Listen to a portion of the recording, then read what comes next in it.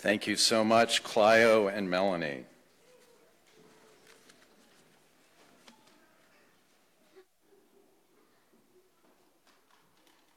Let us pray together.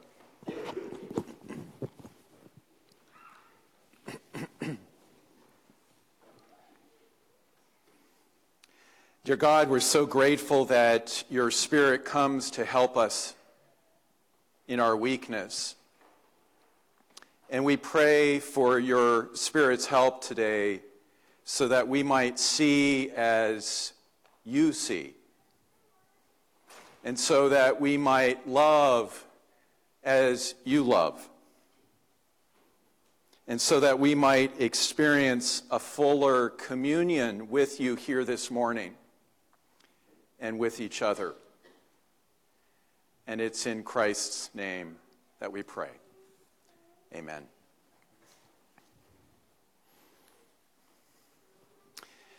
So these past 6 weeks, we have been grappling with a crucial and, I believe, very important question.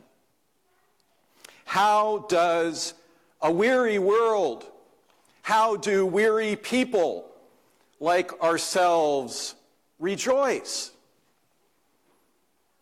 I mean, my goodness, in the face of daily carnage in Gaza, in the face of our planet's climate crisis, in the face of an insurrection and deep polarization in our nation, and in the face of gun violence just down the street this past week, how can we even dare to think about or to talk about rejoicing and celebrating the incarnation? God's coming to be with us in Jesus. Is it even permissible for us to think about joy? But Sunday by Sunday here, and I've been so grateful for this series, just personally. It's really ministered to the place where I feel these days.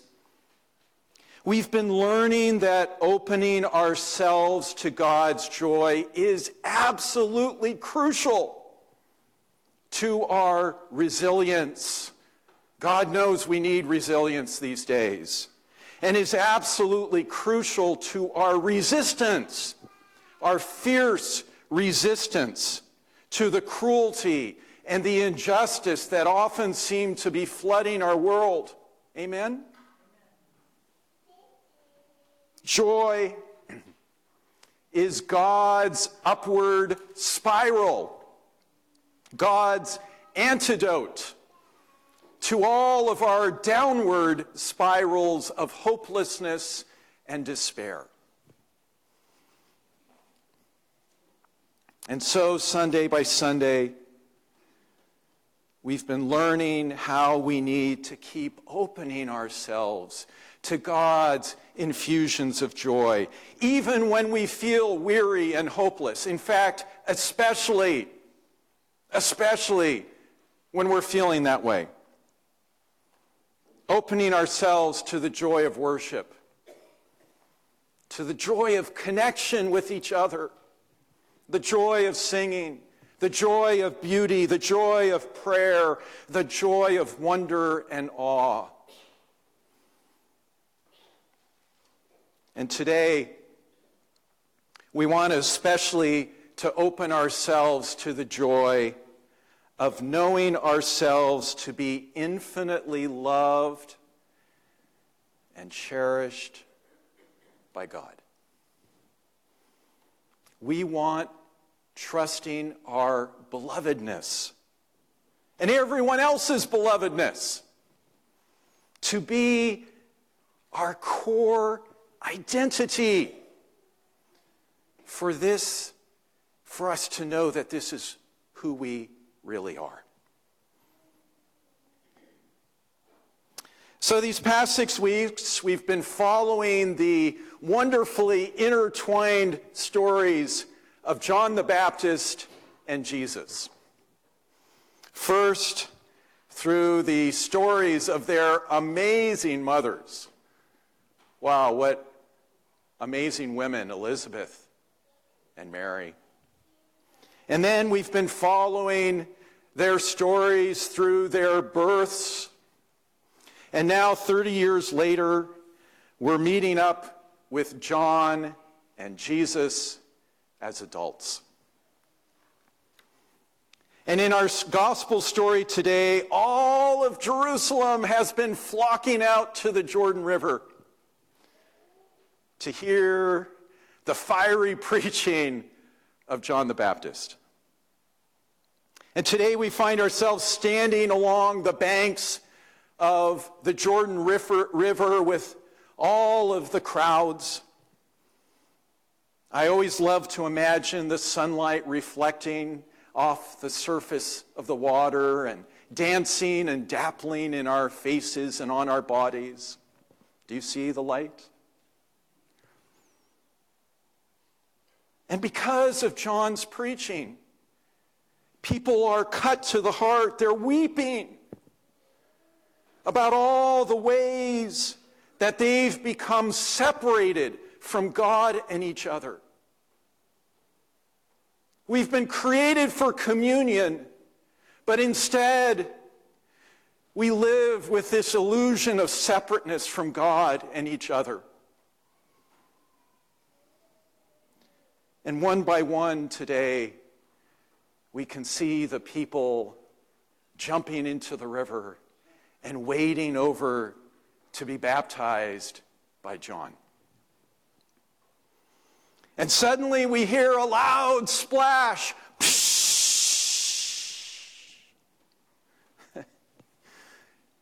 And we see Jesus heading over in the water to be baptized by John. Jesus, he is the pioneer and perfecter of our faith. He is our stand-in, our prototype. He has come to show and to restore in us what it means to really be human. He's come to enter into every nook and cranny of our lives as human beings so that we might fully enter into the beautiful life of God, God's justice and joy and love. And so because of this, Jesus insists on being baptized himself today by John. Baptism, this outer symbol of our inner turning to God. This outer symbol of our inner turning and returning to God.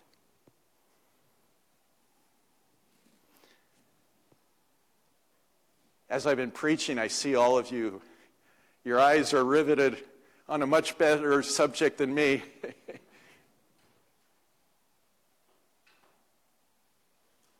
The artist Lauren Wright Pittman shows Jesus at that freeze frame moment when he's fully submerged underwater at his baptism.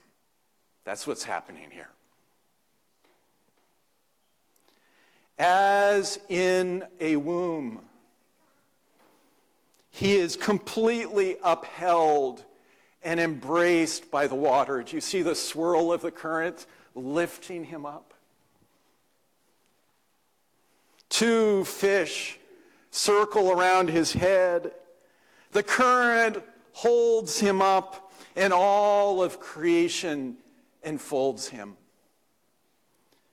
This is what trusting your belovedness looks like, feels like, she says.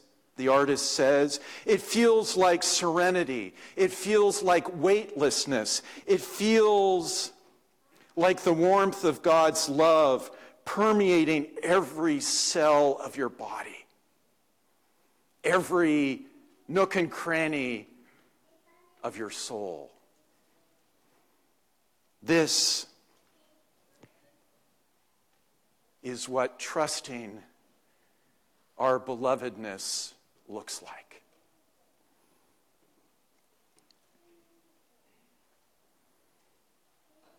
And in our story now, Luke shares a crucial detail that none of the other Gospels mention in the story of Jesus' baptism.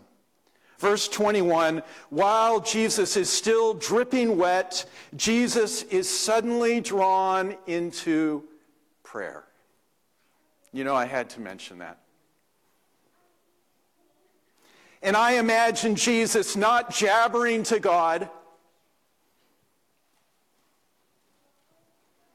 but instead drawn into a holy hush, a deep silence, a prayerful communion with God. And in this prayerful silence, the Spirit suddenly descends upon Jesus, and a voice from heaven now says to him so tenderly, "You are my son, my child, the beloved one. In you, I am so well pleased." God comes to wrap Jesus with joy and loving care. And friends, what we are glimpsing here in this scene is an exquisite communion unfolding within the life of God. The Spirit descending, the Creator affirming and blessing, and the Son receiving. And as I love to say every time I preach about this, the good news here is not that we're just meant to be dry bystanders, mere eyewitnesses on the banks of the Jordan, but we too are invited to dive into this communion within the life of God. As it says in 2 Peter 1:4, we are invited to become participants in the life and the love of God, circling between the Father and the Son and the Holy Spirit, on and on in relationship.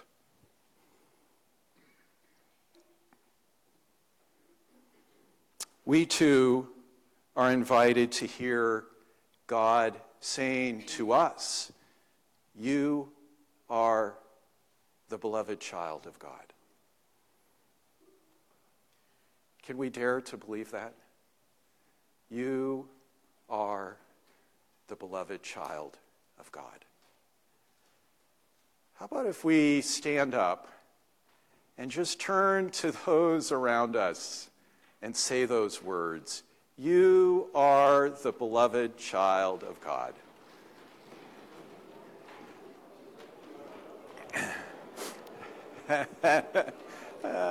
You are.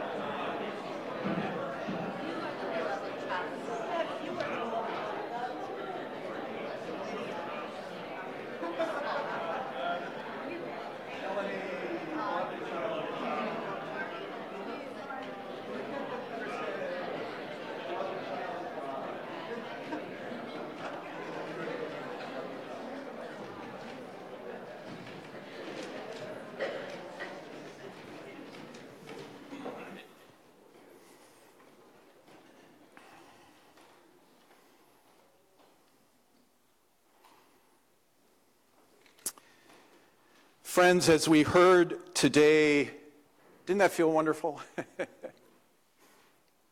Let's never grow weary of saying those words to one another.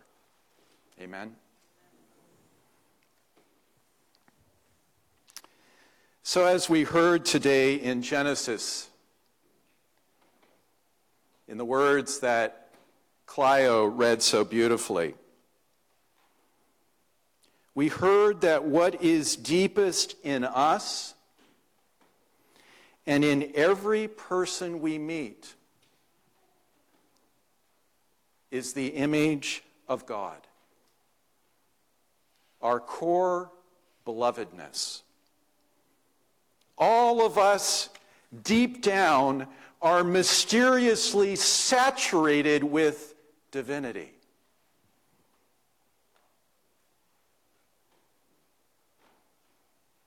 St. John of the Cross takes this even further. He says, at the soul's center is God.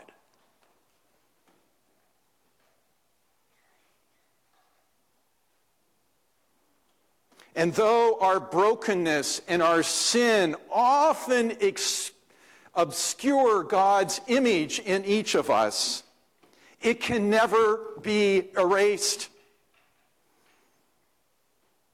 The image of God that we each bear is our core identity. It is who we really are. And there is no greater joy in life than uncovering God's image within ourselves, discovering God's image within ourselves. And there is no greater joy than in uncovering God's image in other people. In fact, to see God's image in another person, that annoying coworker, that difficult neighbor, the relative with whom we are in conflict, to see God's image still in them. The most precious gift we can ever give to another person. And friends, what happens when we finally begin to see ourselves and each other as God sees us? It all leads to communion with God, with each other, with our own deepest selves. And this communion is the precious gift to which our Lord Jesus is inviting us to receive and to experience here at his table today. Amen.